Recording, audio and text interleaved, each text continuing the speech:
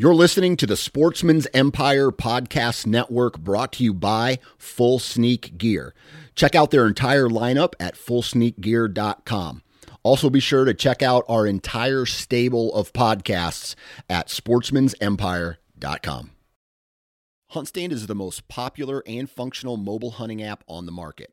With a variety of base maps to choose from, satellite imagery that is updated every month, the ability to check the weather, know property information, and even catalog your trail cam pics, HuntStand even gives you the ability to import pins and location markers from other mobile apps. Visit huntstand.com or download wherever you download your apps. Enter discount code SN20 at checkout for 20% off.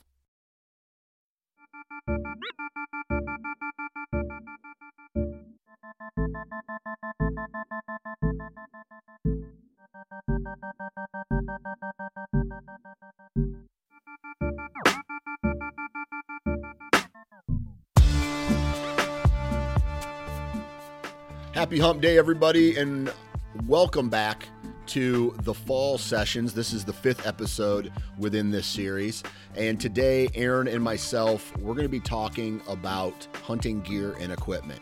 And I know I talk all about that on the Hunting Gear podcast, but it all kind of ties in together, and I wanted to get his opinion. I wanted to take a couple deep dives into things like arrow weight and what you're looking for in a bow, and some of the more important topics when talking about your bow, your arrows, your accessories. Not necessarily things like camo pattern or, boots or things like that, but more into the actual what makes bow hunting from a gear perspective. So that's what we're talking about today. Let's see, kind of a recap. I have not done, other than eScout, I have not done anything as far as deer-related topics. I got my lumber delivered today. I'm going to be working on my deck this upcoming weekend. Some honeydew stuff I got to knock out, but I've had back-to-back weekends of baseball tournaments, and so I will be working at home and plan on staying at home as much as possible this weekend in order to get this deck done, so that by the time state baseball rolls around, that's a big ordeal. We got some more. We don't have any more tournaments other than the state tournament. And Jesus, man, I just remember when I was a kid, baseball was in the summer. Springtime was, what was springtime? Summer. Fall was football. Winter was basketball or wrestling. And spring was just a very short period of time before baseball started. I don't even remember playing soccer when I was a kid. But now with these club teams, man, if you're not in it right now, you don't have a chance of playing ball in the area of the state that I live. If you're not in a club team and your kid is not playing baseball, throughout the entire summer, and we're playing 26 games of baseball plus 4 tournaments this year, and so that is absurd to me. But that's really the only option other than t-ball. So there's these small towns have up until a certain point, but then when your kid gets good enough, there's nothing above that, and so the next step is these club teams. And I'm telling you right now, the politics in this is absolutely ridiculous, especially for baseball.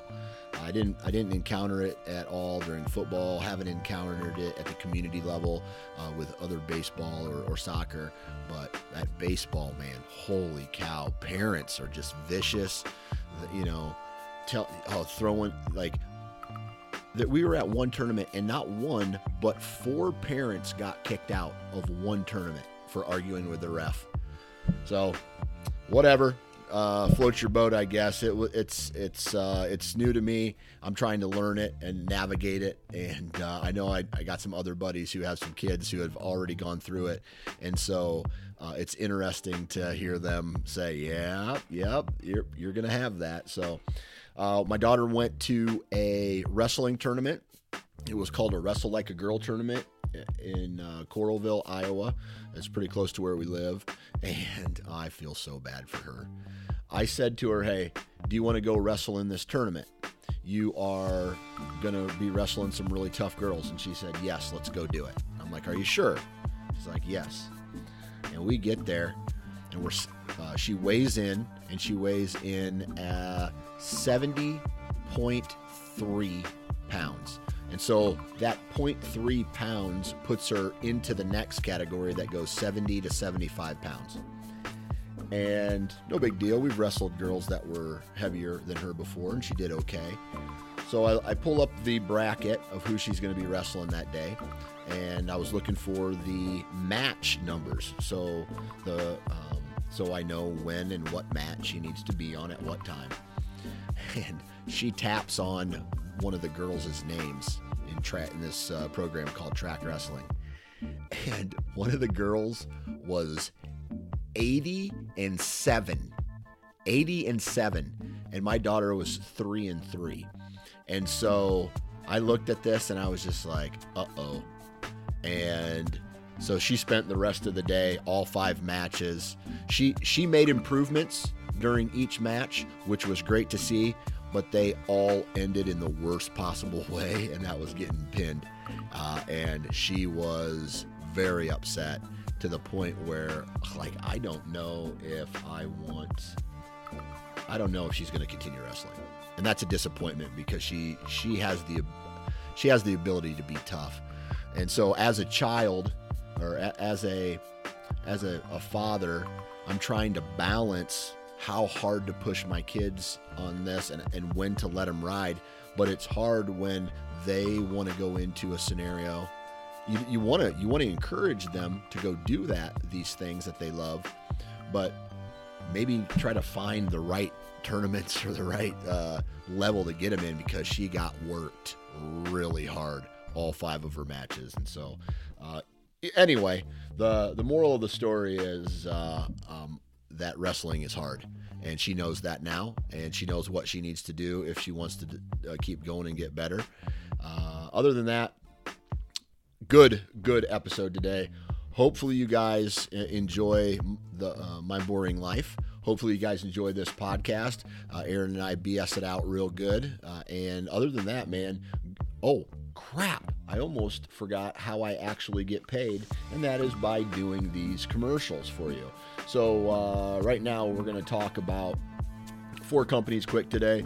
We're going to talk about Tethered. If you guys are looking for a saddle, if you guys are looking for accessories, platforms, if you're looking for climbing sticks, saddle, Tethered is the one-stop shop for you guys, along with all of that gear and equipment.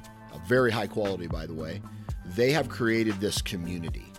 And within this community, there is a bunch of knowledgeable people, not only from the saddle hunting part of it. They can teach you tips and tricks and modifications and things that you can do to, cut the learning curve when it comes to saddle hunting, but just some really great people who love deer hunting just like we all do. So go check out tetherednation.com and check out all of the products that they offer. Next on the list, we have Wasp Archery. Again, in my opinion, it is the heavy metal of broadheads.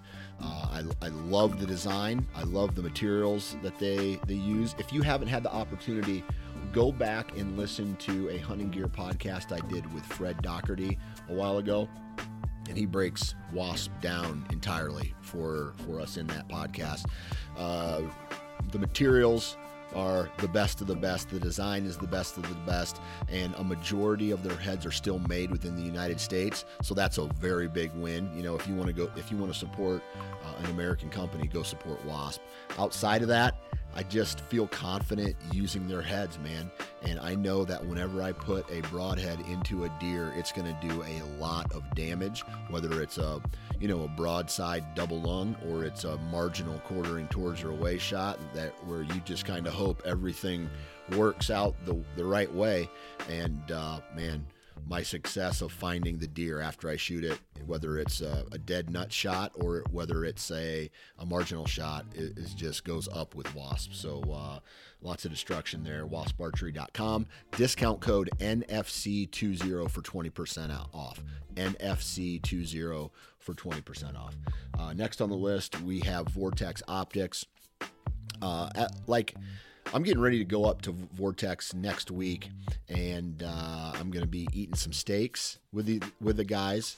I'm going to be drinking some old fashions. Wisconsin does it a little bit different, but I'm going to be drinking some old fashions. I'm going to be recording some podcasts. I'm going to be learning about some of the new equipment that these guys, or binos, and stuff that these guys are putting out.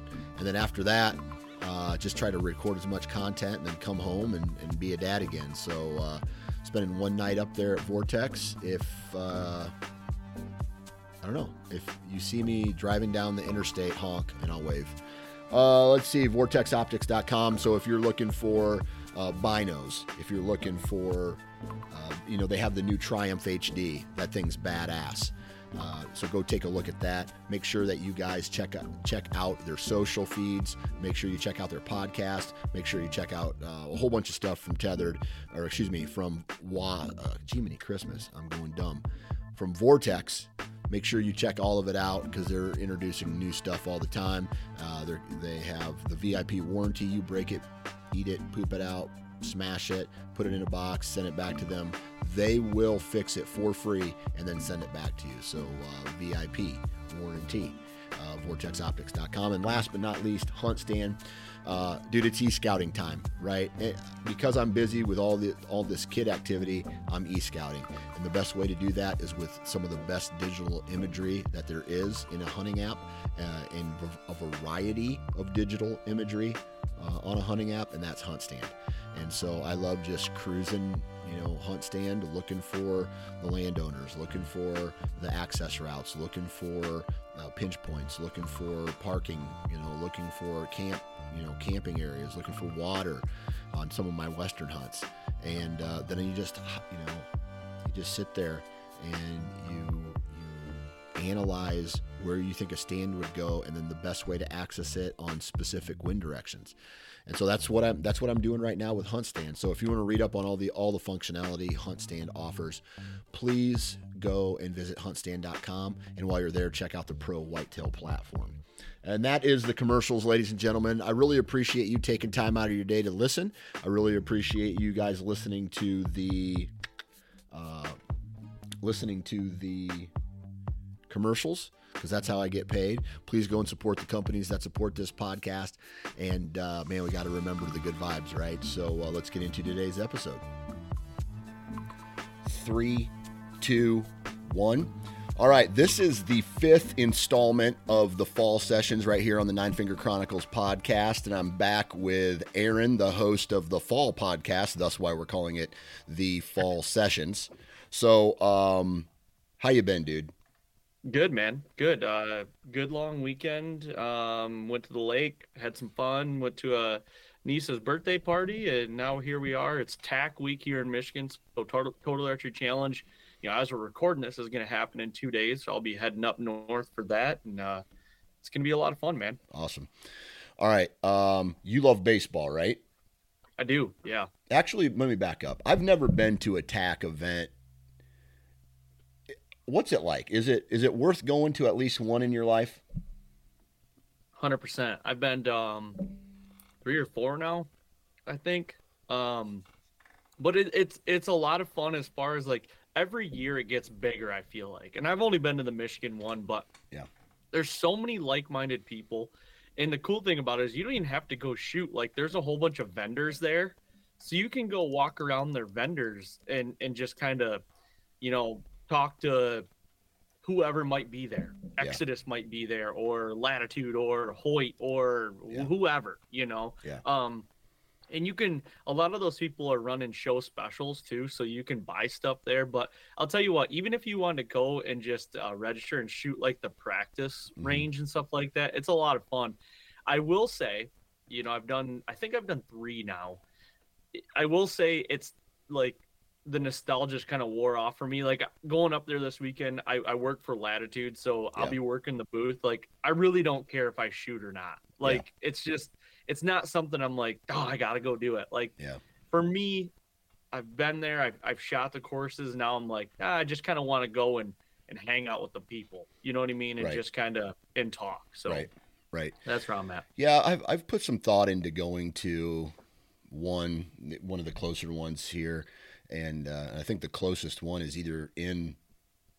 Man, it's going to be.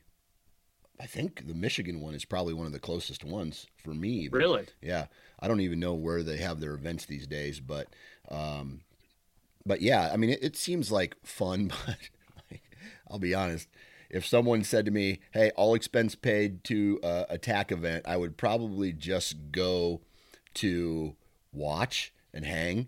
because my bow needs a new string and I'm not even close to getting it set up. So I need to take it into the shop, get a new string put on it, and then start shooting again. So For sure. It's one thing that I think everybody should do at least once, and yeah. then just kind of, if you want to do more, then do more. But it is a good event. It is really cool. And like I said, up in Michigan, there's going to be other podcasters there, but there's going to be a lot of like, I'm in Michigan, so that's where my core listener group is. So that's what a lot of people like to hang out, come by the booth and talk and, kind of meet us and get to know us. And then I'm going to be doing some podcasts up there too. So I also look at it as like a way to get content done, Yep. and maybe get 4 or 5 podcasts in the bank. So Yep. I look at it that way now. Yep, absolutely.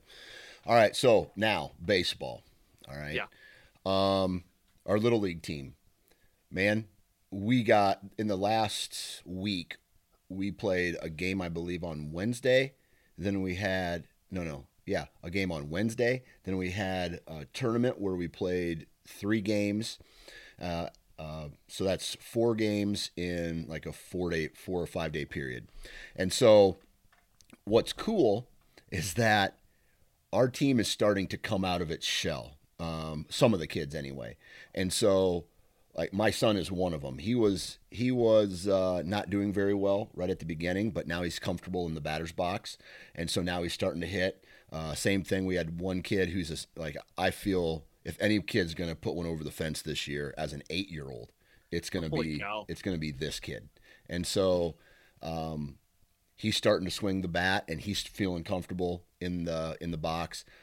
And so we had have you ever seen the movie Moneyball with Brad Pitt? Oh yeah. Yep. Love it. And so that whole entire movie is based off of sabermetrics, the the statistical, long story short, if you haven't seen the movie, what sabermetrics is a guy came up and he's putting together a baseball team based off of nothing but statistics. Not, hey, how's this guy look? How hard of a worker is he?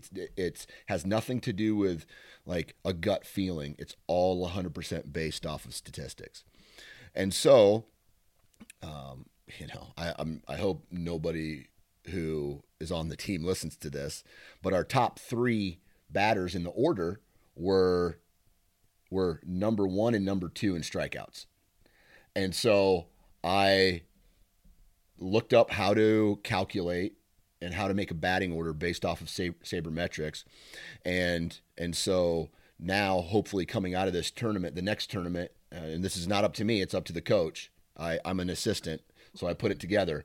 And hopefully we can get some of our better kids, better hitters, and kids with better on-base percentage higher up because I think our 8th batter has like a 685 on base percentage. So he's either hitting or he's getting walked. And he has like a 4 something batting average right now. And so, but he was 8th. I'm like, we want this kid to be on base as much as humanly possible, or to be at bat as much as humanly possible. So, so our team played really well this weekend. We had an example where the kid with the most strikeouts was the last batter of the game with people in running position. And so it didn't work out, but we played awesome. this weekend. We lost to some really good teams. We beat an okay team, and so anyway, baseball. I'm starting to fall back in love with baseball, and just like the statistics of it. Like I love looking at Hmm. batting average and digging into how'd this guy get on base, or what's his Yep. slugging percentage, and things like that.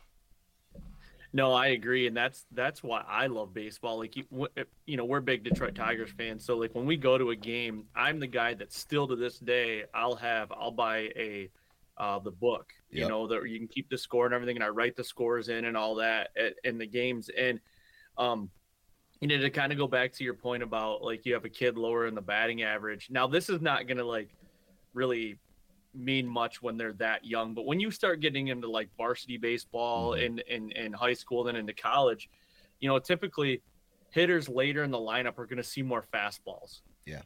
So like you might have a kid that might be hitting 7, 8, or 9 that has a really good on base percentage or average because typically they're going to see more fastballs lower in the lineup. And then also you can hide kids, you can hide guys behind hitters. You know Yep. what I mean? And typically, the rule of thumb is your third hitter is your best hitter on Yeah. your team. Yep. Typically, Yep. you know, so it's that whole side of things is really cool. And then for me, watching a game, like I love dissecting counts. Like this guy's like when I watch a game on TV, it's like it's a 1 and 2 count. Like what's this pitcher gonna throw? Yeah. You know, what would I throw? Where would I?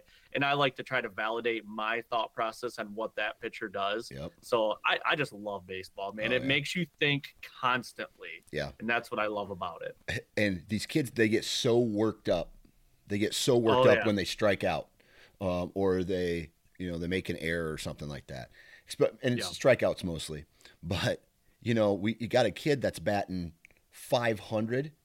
No, actually, he's batting like 790 this year on our team. So he's almost Wow. automatic. He's almost automatic, and he'll cry when I'm like. And so we go with the dude. You would be in the Hall of Fame if you would hold all the records if you had this batting average in the major leagues, Hmm. and hopefully that motivates him, or at least tells him to stop crying.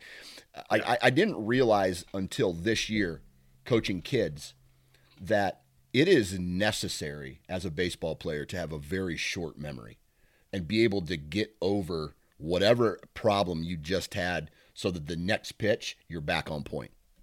Yep. 100%. And like, you know, the whole adage and the whole saying goes is like, in baseball, you can fail 70% of the time and you'll probably be a Hall of Famer. You know, Exactly. anybody that hits around 300 as a career. I mean, I was looking at stats the other night just because I was going down a rabbit hole, but Tony Gwynn. Mm-hmm. Tony Gwynn is arguably one of the best hitters to ever play Period. the game. Yeah. His career batting average was like 333, like Yeah. something like that. Career. And I'm Yeah. like, that is ridiculous. Yeah. You know what I mean? And that's him almost failing 70% of the time. Yeah. And he's considered the best hitter ever. Yep. And he's got Wild. he's got like 4,000 hits or something like that. I don't 4,000 think plus. I don't know if he's got four. He's got at least 3,000, I Yeah. think. I don't know what he has for total Yeah. hits. Yeah. Stud. But in the whitetail world, if you say I'm only going to be successful, well, for me, being successful 33% of the time would mean that I only shoot $3 every 10 years. And to me, that's not good. Like, No, that's not good. no. But based off of tag filling statistics, I think what's the success rate for some of these elk draws out, or for some of these elk and deer hunts across the nation, it's like 10%. Like success rate on some of these filling some of these tags is 10%. So Yeah, something like that. if you compare it to that, then you're doing pretty good. Yeah, so right here I'm looking at Tony Gwynn's stats. He was a 338 career hitter. He had 3,141 hits. So for anybody that's not a baseball person, if you can reach 3,000 hits in the major leagues, that is like astronomical. Not Yeah. everybody does that. There's a fraction of people that do that. So Who's above him? Do you have that in front of you? I'm gonna say Pete Rose is He's number probably one. above him. Yeah. Let me look. Of course, for those who are listening, we are going on a huge, down a huge rabbit hole right now that has nothing Yeah. to do with whitetails. Actually, so there's a lot of people, or not, I shouldn't say a lot, but there's quite a few people ahead of him. So Pete Rose has 4,206 hits. He's got the most. Then Ty Cobb, 4,189. Hank Aaron, Stan Musial, Trish Speaker, Derek Jeter's got 3,400. Honus Wagner, Carl Yastrzemski, Albert Pujols, Paul Molinder. You got. They're all over 3,000. Yeah, Yes. okay. So where the line stops is Roberto Clemente had 3,000. He was number 33 on the list. And Tony Gwynn's number 21. So, I mean, Pete Rose, arguably, is probably the best hitter, but obviously there's an asterisk by his name because of his gambling stuff. But, I mean, God, 4,256 hits, Dan. That's ridiculous. Man, and that's, I mean, let the dude in the Hall of Fame, man. I mean, he didn't gamble. He didn't throw any games. He gambled on his own team. Yeah. So, whatever. Anyway, you have some information about deer teeth and aging deer. I want to hear this story. This is hot off the press, man. Okay, I hot. mean, literally, I just got this right before we get on this call. And so, that like aging deer is always, in the world of whitetails, like aging deer, I feel like is like way up there. Yep. Like, and I fall in this bucket too, as far as, people like, oh, that was a mature buck. That he's 4 years old, 5 years old, 6 years old. I'm here to tell you, and this might be a hot take, and I don't think, unless you have pictures of a deer that has a notch in his ear or whatnot, I don't think anybody has an idea of what age is unless you literally watch that deer grow up with some sort of marking. And the reason being, okay, so I sent 3 sets of teeth in to deer age, okay, and I just got them back. Now, I shot in 2021. I shot a deer in Illinois, and I'm gonna give you some weights because I have all the weights and everything on these deer. So, this deer weighed. Let me look at this real quick. He weighed 250 pounds on the hoof. Okay, we're talking about Central Illinois deer. He scored 145. He grossed at 145. He was a 10-point, great looking deer. But when you look at him, it's like what I thought he was a 4-year-old. For sure thought he was a 4-year-old. Comes back to 3.5. Okay. And I'm like, right there. Like he is, and those 3.5 to 4.5-year-old deer are very hard to like that's the line for me to be like, man, he could be 3, he could be 4 or whatnot. I thought he was 4, with all of his, features and everything. And he weighed 250 pounds. It's a big deer and everything. I'm like, oh, he came back at 3.5. So that was one thing. The next one, Ohio, I shot one in 2021, Ohio. He scored 170. That's a typical 10. Okay. As gross scored. And he weighed 240 pounds on the hoof. He was 11 point. He had some great mass. Big deer. Came back at 4.5. Okay. And I'm like, man, I figured he was 4, thought he might be 5, but I figured he was at least going to be 4. So that one really didn't surprise me too much. So the one that surprised me was this one. Last year, I shot a buck in Michigan. He scored 132 grossed, but he had 2 broken brows. And I figured he'd be a low 140s deer because you could tell they were completely broken. So this deer weighed 220 pounds on the hoof. Gross scored 132 as is. This deer was a big deer. This deer's got great mass. And I try not to look at the antlers and the mass and stuff like that and try to discern an age from that. Like, it's just, I try to look at their chest, their body, all that stuff. This deer was one of the bigger deer that I've seen in this area, body-wise and everything, and especially antler-wise. And he came back at 3.5. And I was a little little not upset, but I Mm-hmm. was like, man, that told me right there that like we just don't know. We do not know because you see, I'm telling you, Dan, if you would have saw this deer in a bean field or in a field of hunting in Michigan or whatever, you'd be like, got to be a 4-year-old. Mm-hmm. You know, like it looks like a 4-year-old. He he just did, Yeah. and he's 3.5. And I'm like, you know, I hear a lot of guys saying, you know, especially Michigan guys saying like they think that there's more 4-year-olds than we actually think. I think you're wrong in Mm-hmm. my area. I literally, you could have put a gun to my head and be like, this deer's 4, Yeah. you know. So I was a little upset about that. You know what I mean? Because it's Yeah. like you work so hard and you're trying to kill. And he was a top 10% of the bucks that I have an opportunity at. But I'm like, what do I got to do to get a 4-year-old? Yeah. You know what I mean? Yeah. Um, Yeah. I just don't think they're. I just don't think they're as prevalent around here as people think. So I have in my office here, I have who's that artist? What's his name? Ryan Ryan Kirby. Kirby. Yep. I have the you might have it too. The poster of a 1.5 year old next to a 2 year old, and then it kind of breaks down all their characteristics, right? Yep. And I think he got some of that stuff from the NDA. Okay, so I'm looking at I'm looking at it, and there is very little. There's very little difference between a 3 year old and a 4 year old from Mm-hmm. from just body size, right? Now you take it even a step further into a 5 year old category, and I'm just basing this right off the artwork here. Maybe there's a little bit more sway in the back. Maybe the Yep. gut is a little bigger.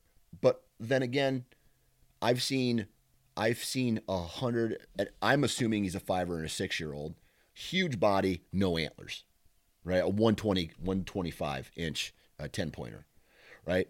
And so just like humans, there's so many different variables into how big they get based off of their diet. If you're going to base it strictly off teeth wear, what about a deer that eats a ton of grass and clover and not necessarily acorns or corn, shell corn? Mm-hmm. And so if you have just a softer food that these deer are eating throughout the entire year, their teeth aren't going to wear as much. If you got a deer who he only eats corn and he only eats acorns throughout the year, and he's heavy into that, then his teeth are going to be way more worn down than, Mm-hmm. let's say, a deer that only eats grass, or because they have favorites. They're going to go to what's plentiful at that year. And in states like let's just say South Dakota, Nebraska, on the western side of the Missouri River, they those deer are eating a lot of grass, and Yeah. so their body size will never be as big as a deer here in the Midwest that has all that starch corn and things like that. So there's so many variables that, and to top it all off, genetics. And like I told you on the shipwreck episode on your podcast, shipwreck was a 8, 9. He was 8, 9, 10 years old when he was 10 years old when he was shot, and I have documentation of almost every single year. And Sam Calora, the guy who shot him, he is a deer breeder, so he knows about deer. He says he's probably a 10-year-old buck. Okay, he weighed, I want to say, between 200 and 225 pounds. Okay. And Mm-hmm. so genetically, he was a small bodied deer. And if you would have taken the rack off of him and put a 120-inch rack on him, this deer is now not getting looked at all, because he has a small body. He had some characteristics of an older deer, but just in a smaller package. And so, yeah, unless I agree with you 100%, like even me, I say, oh, the deer downstairs are 4 years old, or this one's a 2 year old, or this one's a 5 or 6 year old. Nobody really knows. I mean, Nope. I don't have trail camera pictures of multiple years of like 3 or 4 years of all those deer. So it's a guess. And that's what everybody's doing is they're taking their best guess. And Yeah. I don't know. Yeah, and it's, that deer I was talking about, the Michigan deer. I should grab him real quick. I got him right here. But a buddy of mine hunts a farm close to where I shot him, and actually found that deer's shed the year before I killed him. Mm-hmm. And he gave me the shed. And the shed, to me, screams a 3-year-old. Mm-hmm. Like, just by the antlers. Mm-hmm. Okay, now I just told you a little bit ago, I try not to look at the antlers and judge a deer off age on that. But when you look at like a 3-year-old, what people say they're 3-year-olds, and I look at that shed, I'm like, man, that's a 3-year-old. Yeah. And then I look at his antlers now as they're sitting there, I'm like, hey, he's a 4-year-old. Like, as a skull capped, I'm like, he's got great mass. And so it was a little upsetting, but it was also to the point where I'm just like, it just reiterates the fact, like, it doesn't matter the size of the antlers. You just don't know. You don't know. Like, you don't know unless you've seen that deer grow up, Mm-hmm. Yep, absolutely. So, I'm looking at a pair of sheds right now in my office that I found like in 2009, 8 or 9, so a long time ago. And I'm telling you, the pedicles on that thing are the size of maybe a quarter, or like somewhere in between a nickel and a quarter. Okay. And I would say there's no brows on them, just little bumps for brows. But we're looking at 115 inch, I guess it would be an 8, because they're just little bumps for brows. But with the pedicles that are very tiny.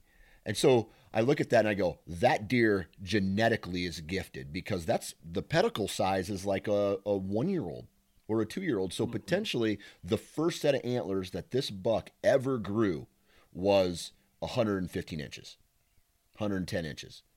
It's nuts.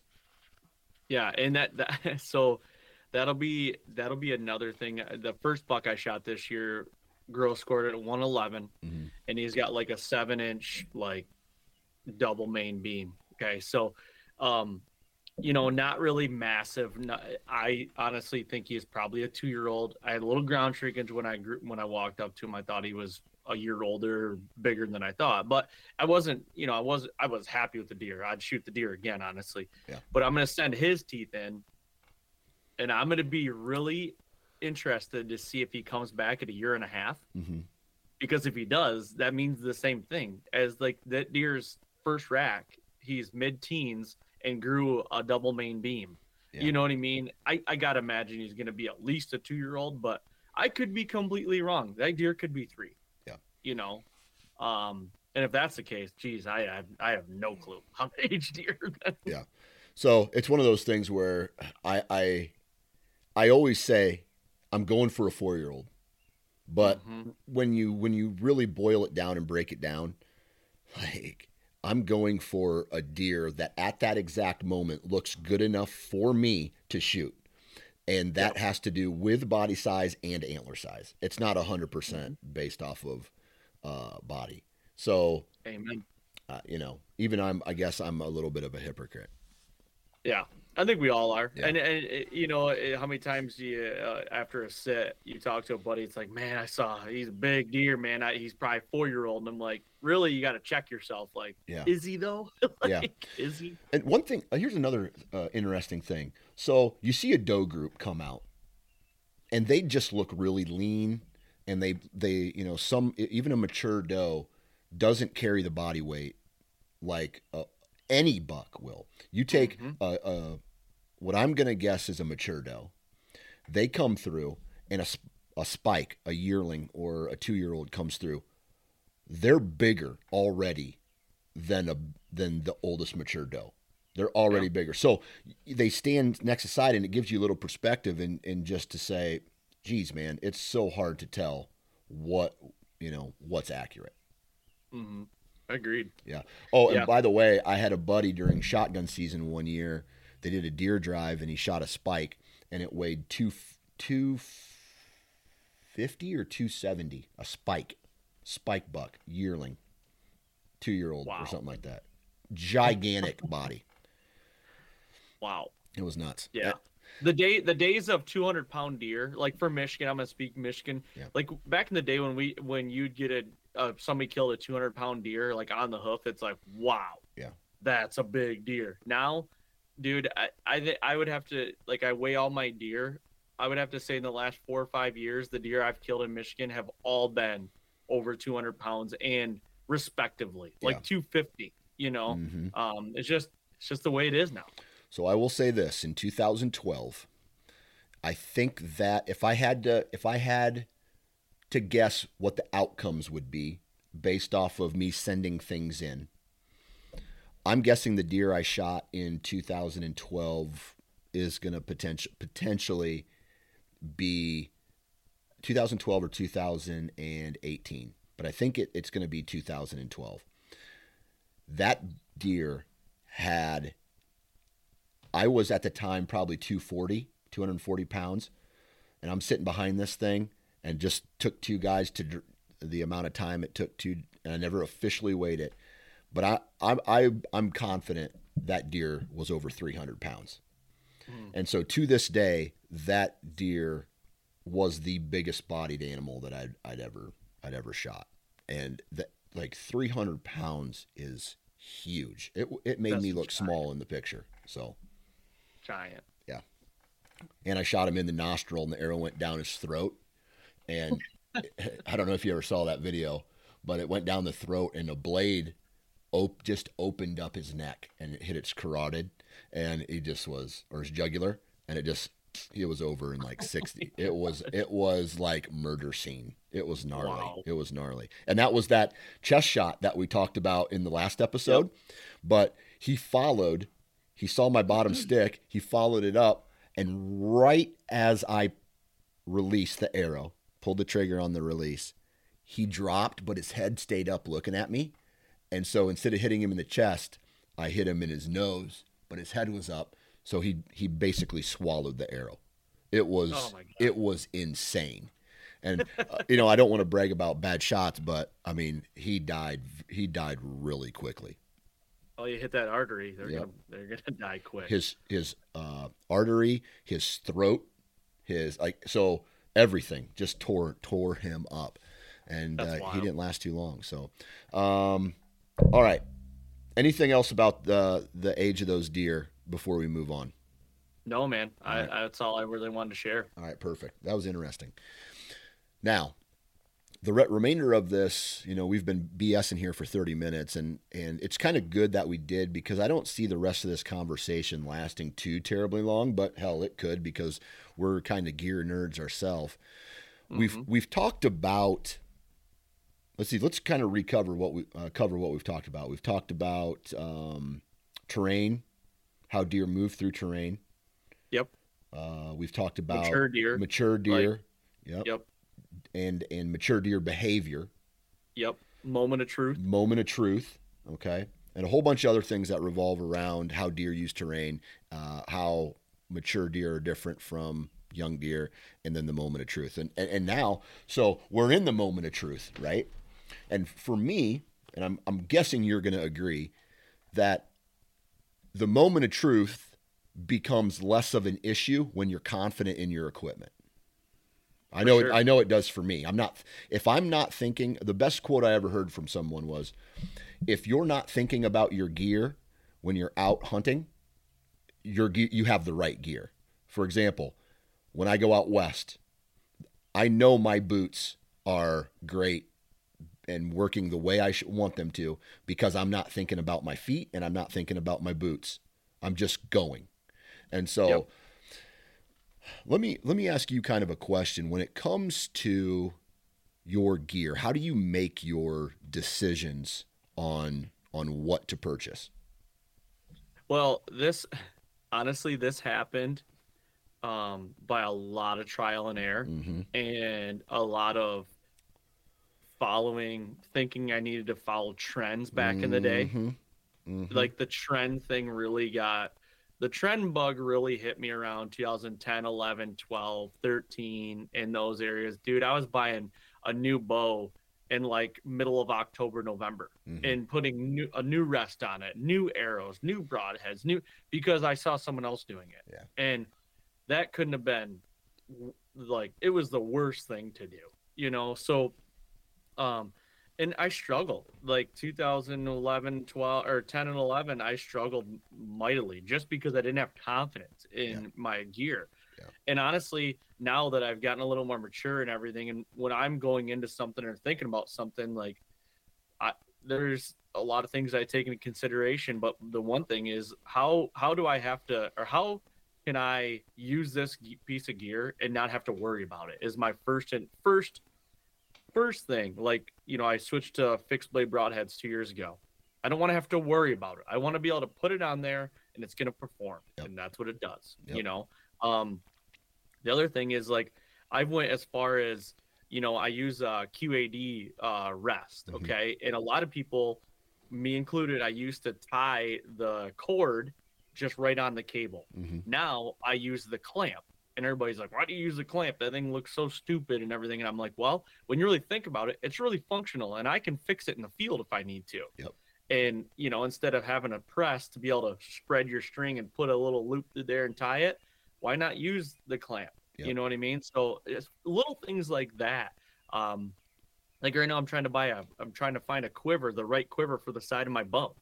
And it's like, I've been thinking about this for 3 weeks. What one do I want to get? Because it's gotta have some functionality, but it's also got to be able to do what I need it to do. Yeah.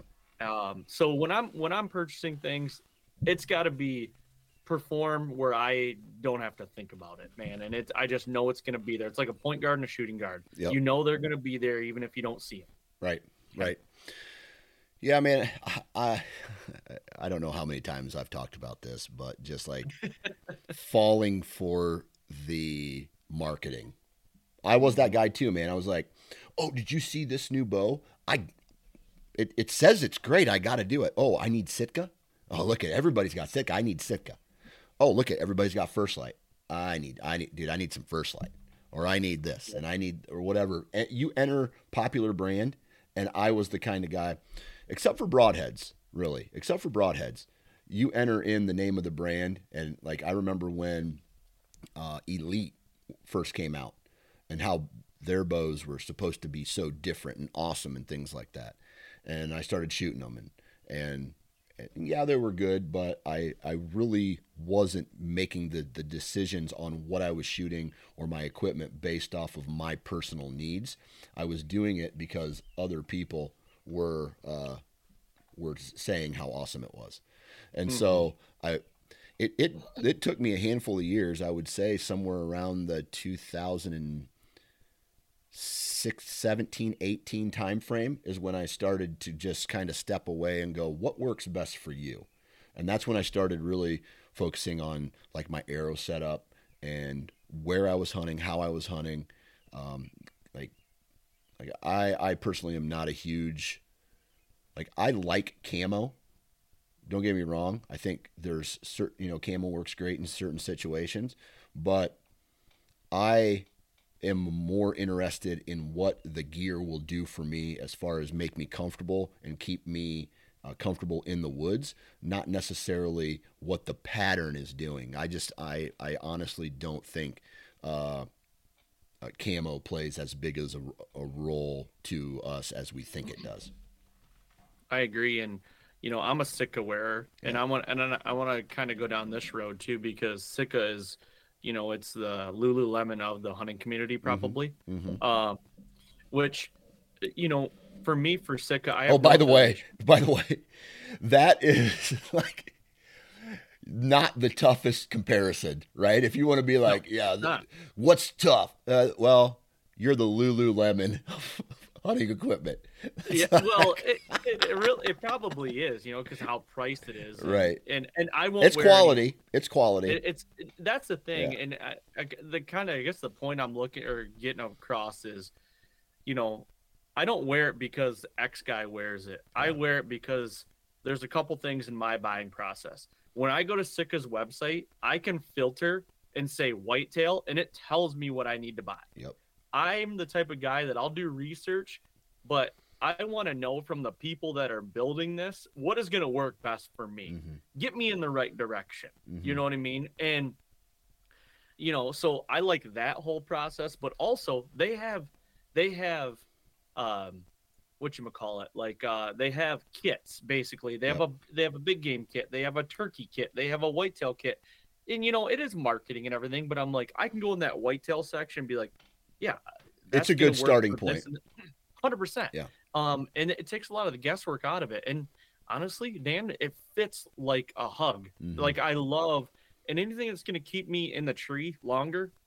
Yeah, and I'm sure First Light's the same way. I'm Yeah. sure Kuyu is the same way. I'm sure whatever else is the same way.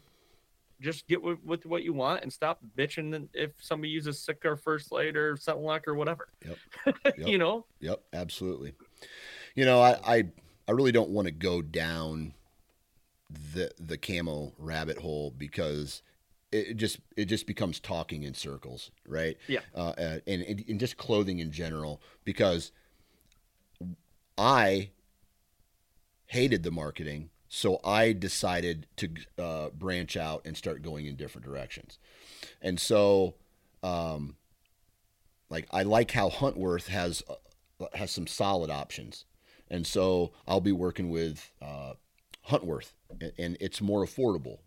And I think the quote some guy used the other day was, "It is 70% of 70 or 80% of Sitka as far as quality, but half the price." And Mm-hmm. so that's working man type numbers. You know what I mean? And I'll be work. I like the fact that they have solid options, and so I'll be working with them a little bit this year. But anyway, that's beside the point. I think a lot of it has to do with what you're comfortable in, and there's a whole Yeah. bunch out there. Last handful of years, I've just been wearing like Dickies or Mm-hmm. Carhartt pants because I go through thorns and beggar's lice and cockaburs, and that just doesn't stick to that like the fleece. Like I have a pair of Sitka fleece uh, pants that I don't wear anymore because beggar's lice is so thick on it. Mm-hmm. So I bet. yeah. Now we've talked about mature deer, right? We talked about big bodied deer, and so I want to talk a little bit about, well, I kind of want to focus on bow setup, arrow setup, rest, sight, and really end like, because we could talk about boots, that's preference. We could talk about tree stands and saddles, that's preference. We could talk about ground blinds, that's preference. But there's a lot more science and numbers behind draw length and arrow weight and things that are technical that we could talk Yeah. about with those kind of things. So when it comes to your bow, your arrow setup, maybe even some of your accessories, how are you picking that type of gear? Same thing, man. As far as like the functionality, obviously has got to be there. It's got to feel good. Archery and to me, archery is all feel. It Yes. is. It is. You know, when we were at ATA this last year, we were walking around and what I mean by we, David and I, and we picked up the Bowtech, and right when I picked it up, because I've heard a buddy who's like, man, I shot this thing before we went to ATA. He's like, you should shoot this thing. It's really good. Their carbon one? Yes. Yeah, okay. I picked it up immediately right off the shelf, and I looked at David, and you can ask him this. I put it right back down and said, don't like it. Yep. I could already tell in the grip that I would not like that bow. I didn't have to shoot it. That's Mm-hmm. just, it's all feel. Mm-hmm. From A to Z, it's got to feel good for me. Right. I shot Matthews for years. I've shot PSC in the past. I've shot bear archery in the past. Now I'm on to a Prime. Mm-hmm. And Prime, I shot their bow at ATA. And now, like, so yesterday I was out shooting in the yard before TAC, and I was shooting at 89 yards. And I text David after I was done, and I'm like, man, I've never had a bow hold at long distances like I have this setup with my stabilizer set up and just how it holds. Mm-hmm. It holds so well, and the draw cycle on it's so good. So archery for me is all about feel. If I can pick it up before I even shoot it and it feels good to me, and then shooting it, if it's good on release and everything, that's just a bonus to me. Yeah. Now, that whole process, it just the thing has to be sit it and forget it kind of deal. Like I just got to know it's going to be there and perform. Yeah. And that's what I look at going into that whole process. Yeah. I'm just not a carbon bow guy. Like, I don't care what brand makes it. I just don't like the way carbon bows feel in my hand. I'm shooting, this is the third year. I made the decision a couple weeks ago that I'm not going to get a new bow this year. I'm just going to replace the strings in my current bow, and it's a Bowtech Solution, not the SS, Okay. but the Bowtech Solution. Dude, I love that bow. It feels good in my hand. I love it at full draw, and that's where, like you were saying, I think that's the most important. Is, some people will say, "Oh my God, the draw cycle just sucks on certain bows," but I'm not even thinking about that. Because when a deer steps out, and you're going to shoot it, or there's a bedded mule deer or an elk coming your way, whatever it is, dude, do you think the draw cycle matters at that point? No. Dude, you're not even thinking about it. You're just like wham, right? Like, if it didn't have limb stops or the ability to stop, I'd rip the string right off the damn bow every time, right? And so for me, it's all about what it feels like at full draw. And if it feels comfortable and I feel solid, that's the kind of a bow that I like. But with that said, that the bow that I'm shooting right now has a really good draw cycle. I felt like in the past, certain bows don't have that. And when, for some reason, there's a correlation with bad draw cycle and then a ton of hand shock at the end. But again, that's not something that you're thinking about when you release the arrow on a deer. It's all about full draw. And then you let the arrow go. Hopefully the form and the practice you've done all summer has paid off. You got a glove on, or it's cold. Like, are you going, "Oh my God, I just shot this deer and the hand shock on this bow was so bad"? Like, nobody's thinking about that at that time. Right. I will say one thing I did. So in 2019, I shot a Matthews Verdicts. Loved it. In 2020, I think, is when they came out with the bow they called the VXR. So, the company I was with, we were partnered by Matthews, so we'd get Matthews bows every year. But going from, I'm not a big guy, I'm like 5'10", 185 pounds, not a big guy, 28-inch draw. I like a 31 to a 32-inch draw. That VXR, if I remember right, was like a 33-inch draw. Every time I would grab it, I just felt like it was like a 35 or 36-inch bow. And I'm like, man, and what they designed. Oh, you mean ATA, axle to axle? Axle to axle. Okay. Yes. Right. Yep. So and I think they designed that bow as the riser longer, so it felt, the riser was longer, not the ATA, but the riser was longer, so it would hold better at full draw. But man, every time I'd pull that bow back, I felt like I was holding on to an 8-foot 2x4. Like, I just felt like it was so big. I ended up getting rid of that bow, and because I didn't like it. I found out that I live in that 31 to 32-inch ATA is where I need to be. Exactly. And when I went with the Prime Rev X, like, they have different options. They have a 32, they have I think a 34 and a 36. I knew immediately I was going to like that 32, and that's what I went with. Yep. I shot a 30-inch axle to axle one year, and I liked it okay, but my accuracy is way better with a 33. Like, I feel real confident. I'm 6'1", I got a 30-inch draw length, and so I just felt confident with a longer axle to axle. I've never owned a Matthews bow. Really? Yep, never had, and this is going to sound horrible. I've never.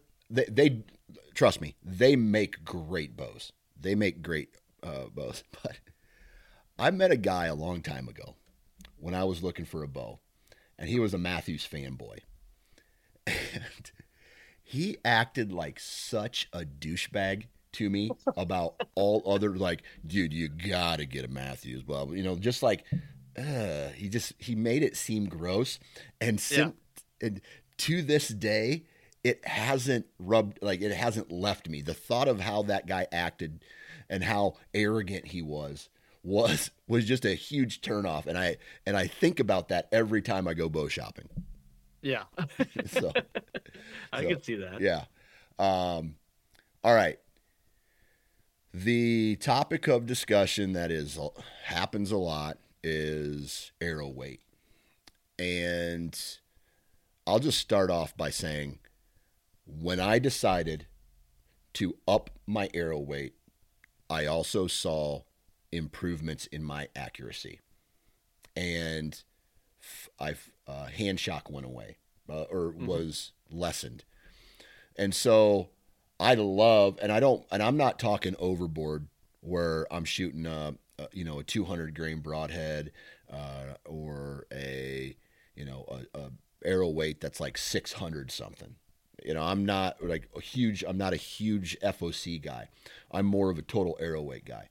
And so when I jumped up from like 380 something to, I think I went 380 to like 4 something to now I shoot a total arrow weight. I think it's 524 grains. I've noticed like that is my comfortable range. That is my confidence range is right there. And I feel like with the right head on that, like if I'm going to go elk hunting, I'd put a fixed blade fixed blade. Whitetails and mule deer, I'm going to shoot a mechanical. But that is what I feel comfortable in. And so far there's been nothing done once I moved up to that 524 range as far as marginal shots and things like that. I'm getting pass-throughs, I'm getting deep penetration, and I feel very confident in that setup, so I'm going to continue to use it. Yeah, and finding that comfort zone is huge. And 2 years ago, I started playing with different arrow weights, and actually in 2019, I built my first where I built them. I bought components from Ethics Archery, and I changed broadheads at that time, and I just ended up being around the 470 grains. Mm-hmm.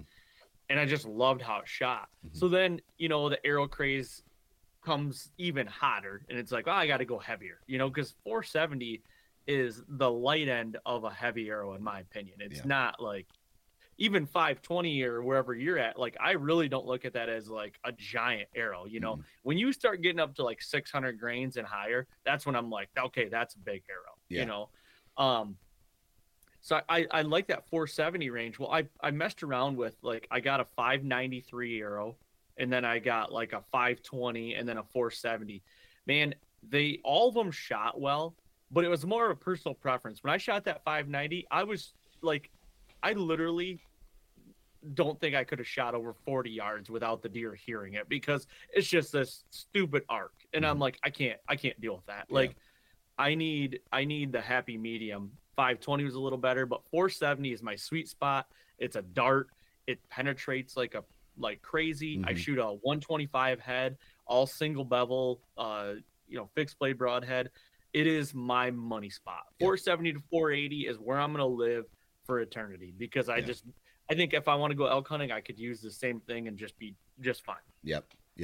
And it sounds to me like our numbers are very close. You add 2 inches onto your arrow when I'm at 30 and you said you're 28. Yeah. So we're sitting relatively, I might be 20 or 30 grains heavier at that point. But, I also shoot most of the heads that I shoot, I'm trying to think, are 125. So I'm not shooting, a 100, excuse me. Yeah, 100 grain head. So, and I trust that head.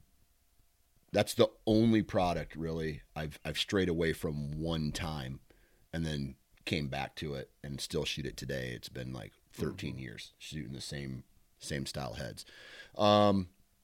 Let's see here. Arrow weight. Are you a 3 fletch or a 4 fletch guy?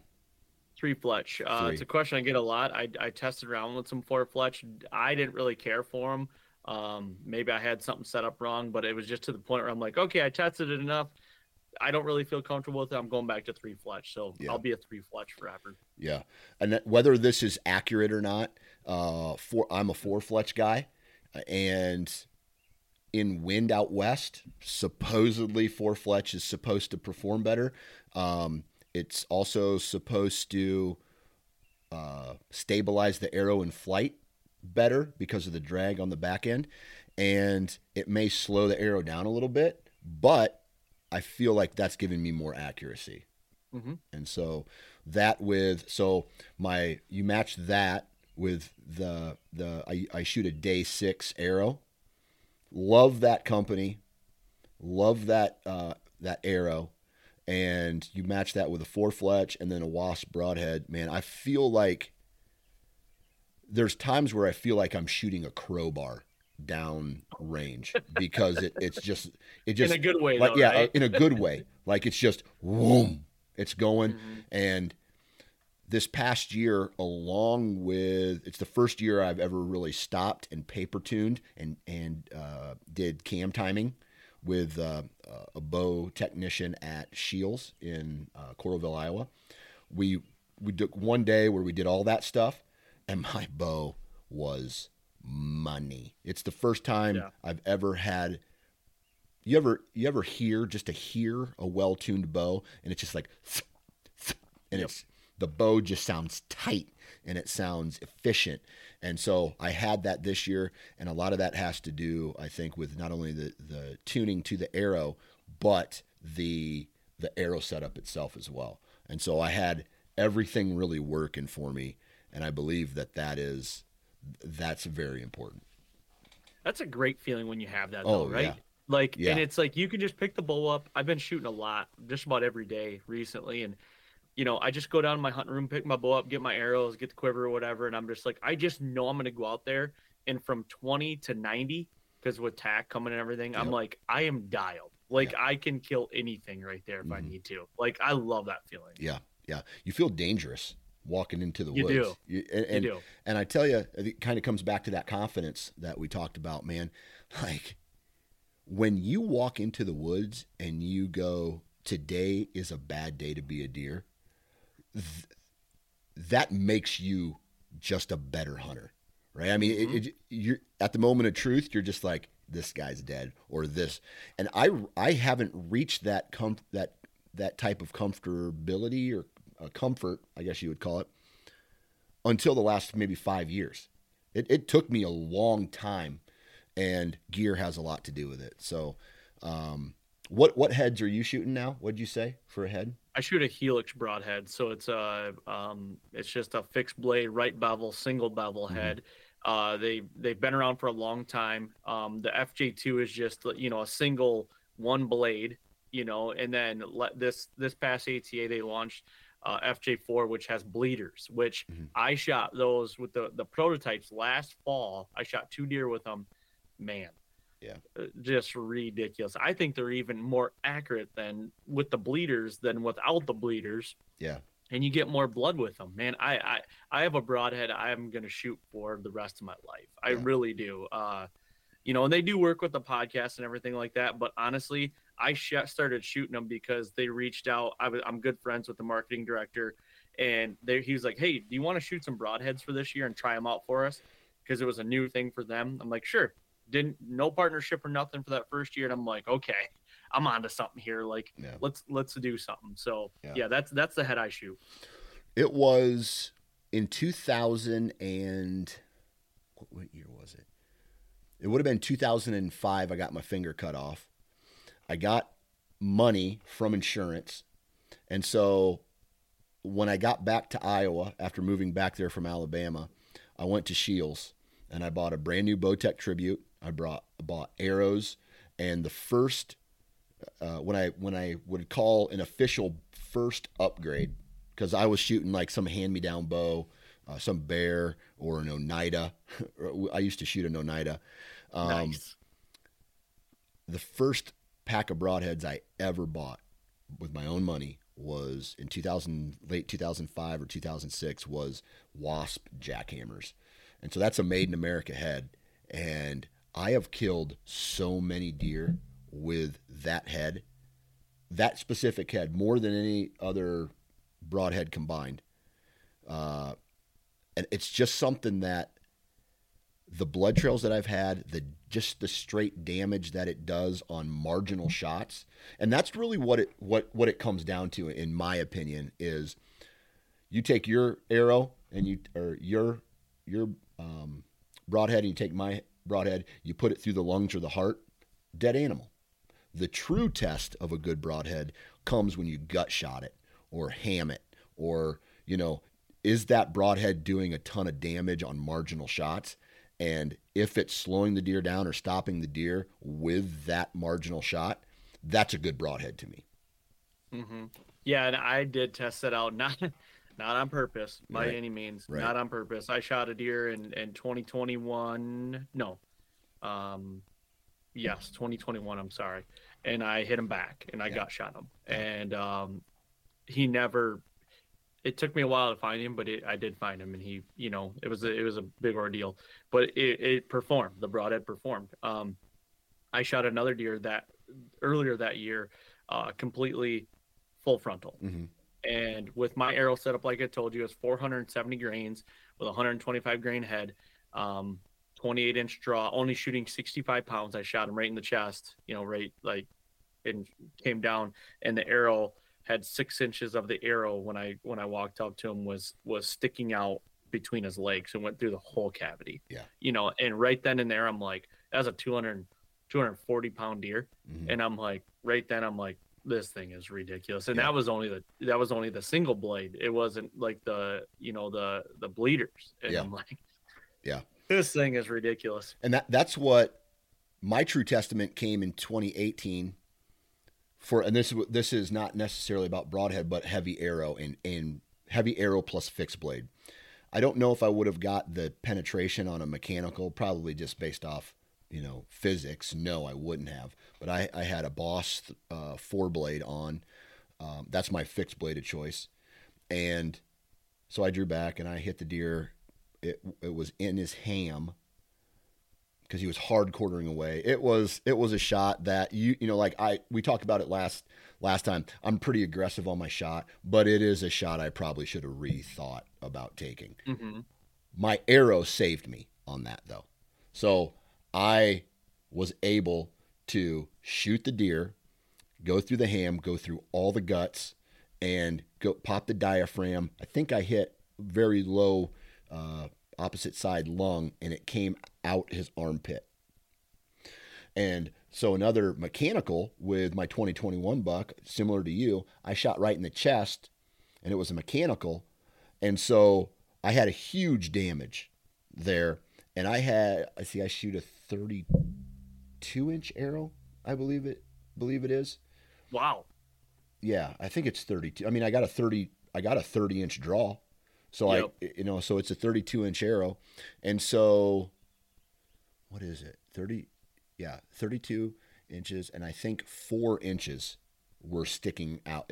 I got 28 inches of penetration with that mechanical and that arrow setup. And that was another time where I was just like, damn, like I know I'm shooting the right stuff right now. Right. Yeah, and that just goes back to the confidence too. Yeah. When you see that kind of stuff, it's like, man, you almost feel a little invincible. Like I feel a little invincible. Like I could, and it's almost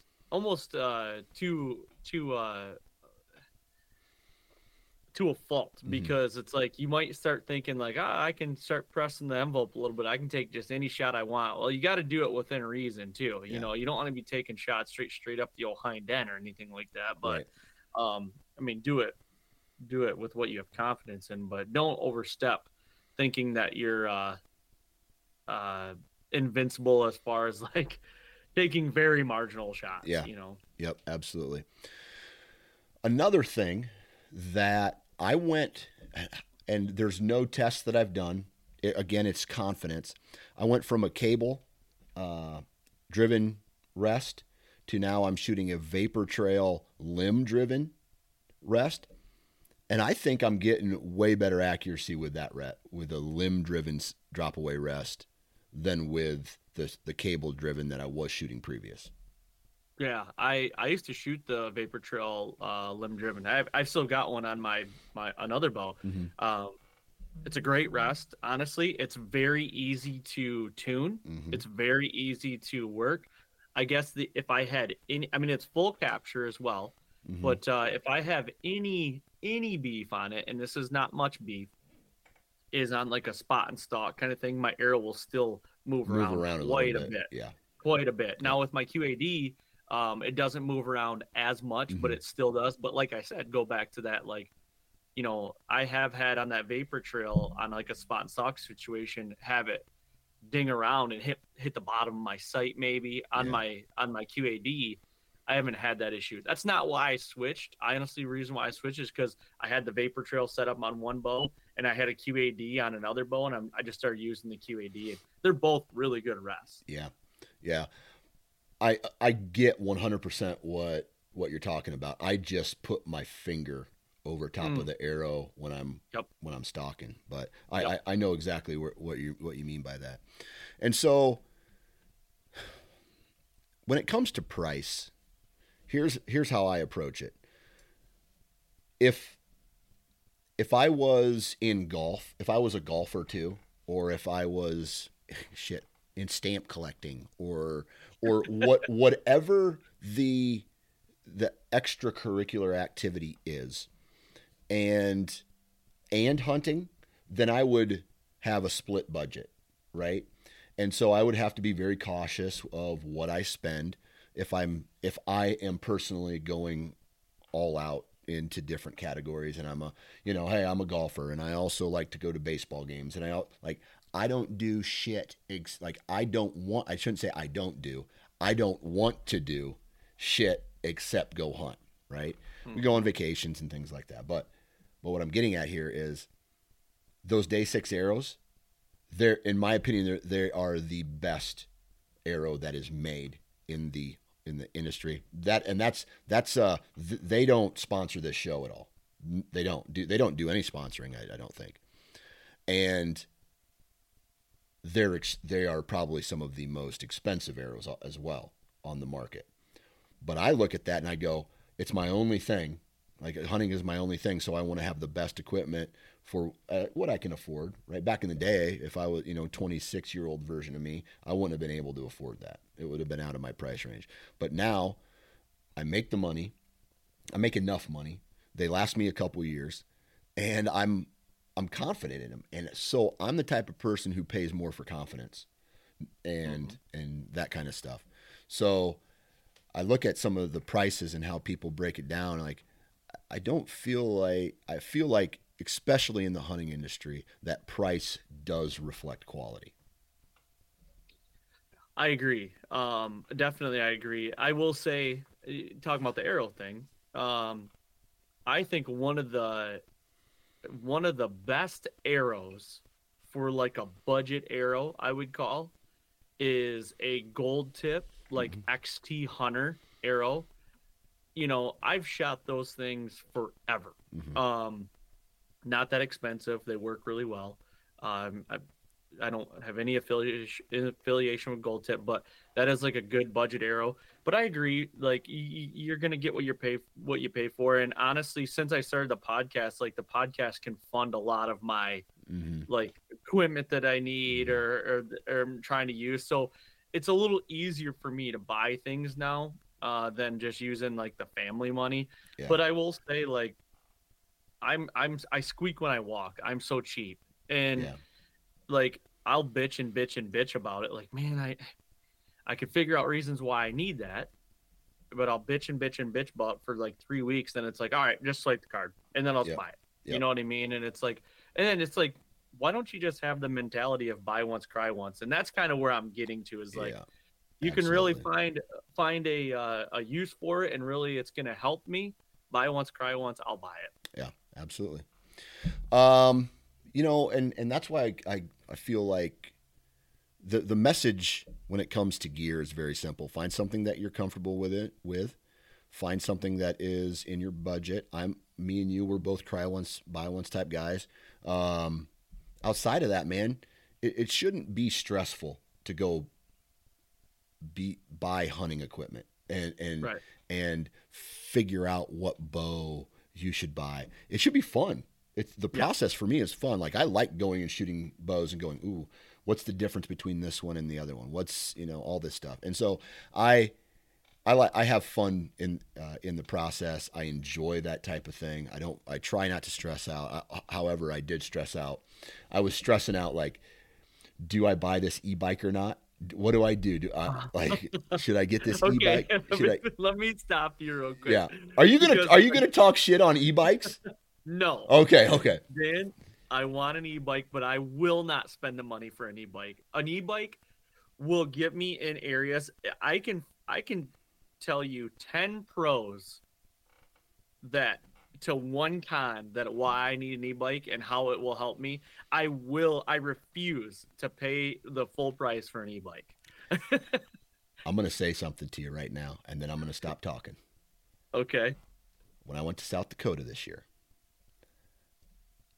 I usually either hike a mile in, set up camp, then hike another mile or mile and a half to a glassing spot and set up, or I walk a mile in from my truck, or however, usually the mile's the cutoff, or maybe a mile and a half somewhere. Then you set up, and then you can go a little bit deeper.